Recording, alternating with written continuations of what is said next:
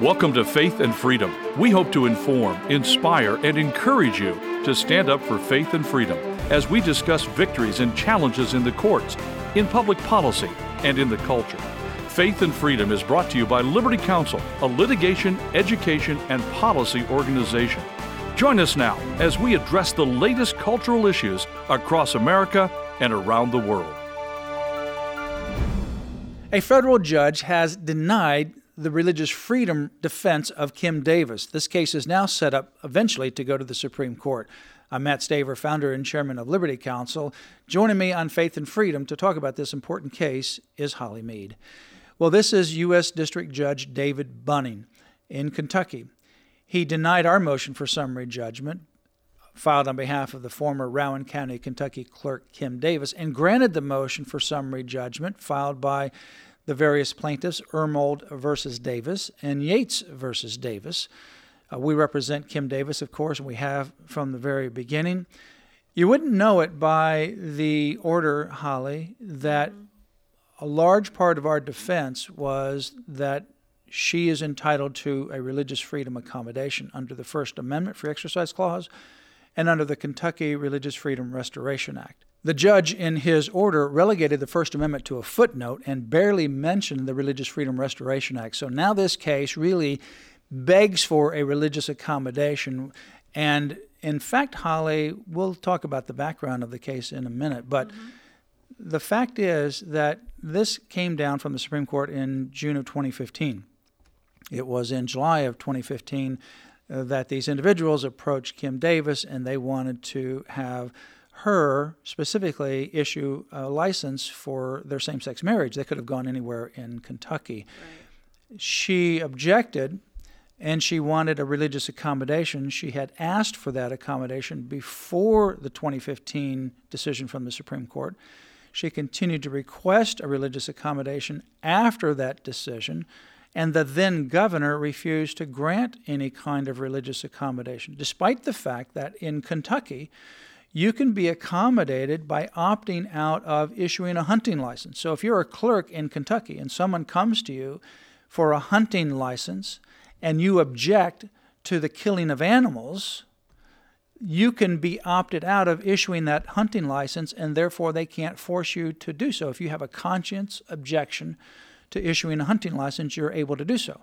She was asking for the same kind of thing under the Kentucky Religious Freedom Restoration Act and the First Amendment Free Exercise Clause to be accommodated from issuing marriage licenses for same-sex couples, because in Kentucky, her name, authority, and title is affixed to that license as though she is in full support, and her religious convictions are to the contrary. Right. That was denied her.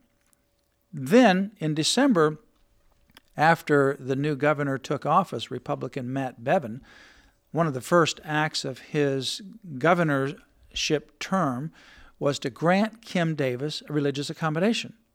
In April of 2016, the legislature, bipartisan, Republicans and Democrats, unanimously passed a law signed by Governor Bevin to grant religious accommodation for all the clerks who object to same-sex marriage. So look at the timeline. She asked for a religious accommodation before June of 2015. She continued to ask for it after June of 2015. It wasn't until July, August that these people came to her asking for a same-sex marriage license. So assume that you have July, August, September, October, November. That's 5 months. By the time of December and thereafter, she gets a religious accommodation, first from the governor, then from the legislature. And so all clerks have this religious accommodation now. There's only 5 months in the history of Kentucky where there was no religious accommodation. Right, but they not only was trying to force her to do this, but she went to jail for 6 days because of her religious faith. Yeah, so our question and our request for relief from the very beginning is the same one that she had from the very beginning, even before this June 2015 case and thereafter, and that is, grant a religious accommodation. Obviously, Kentucky can do so. Right. We know that. Why? Because they grant conscientious accommodations to people who object to the hunting licenses. They've done that for a long time.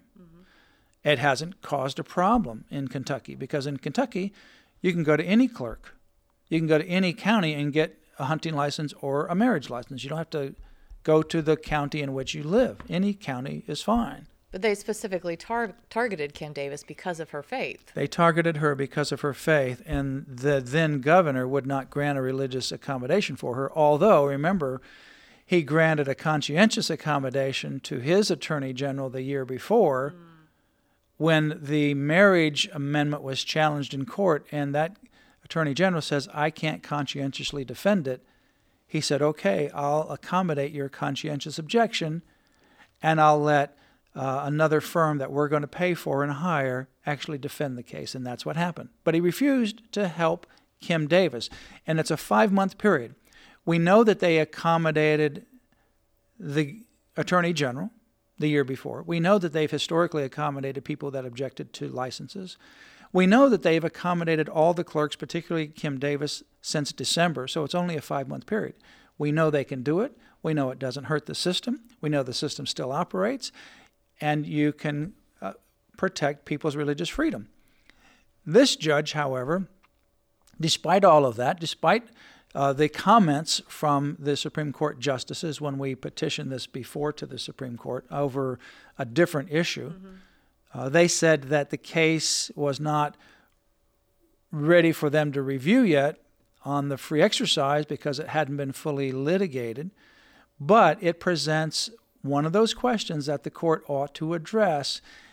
They're telescoping the fact that there's a free exercise issue here, and the Supreme Court will likely be interested in this issue.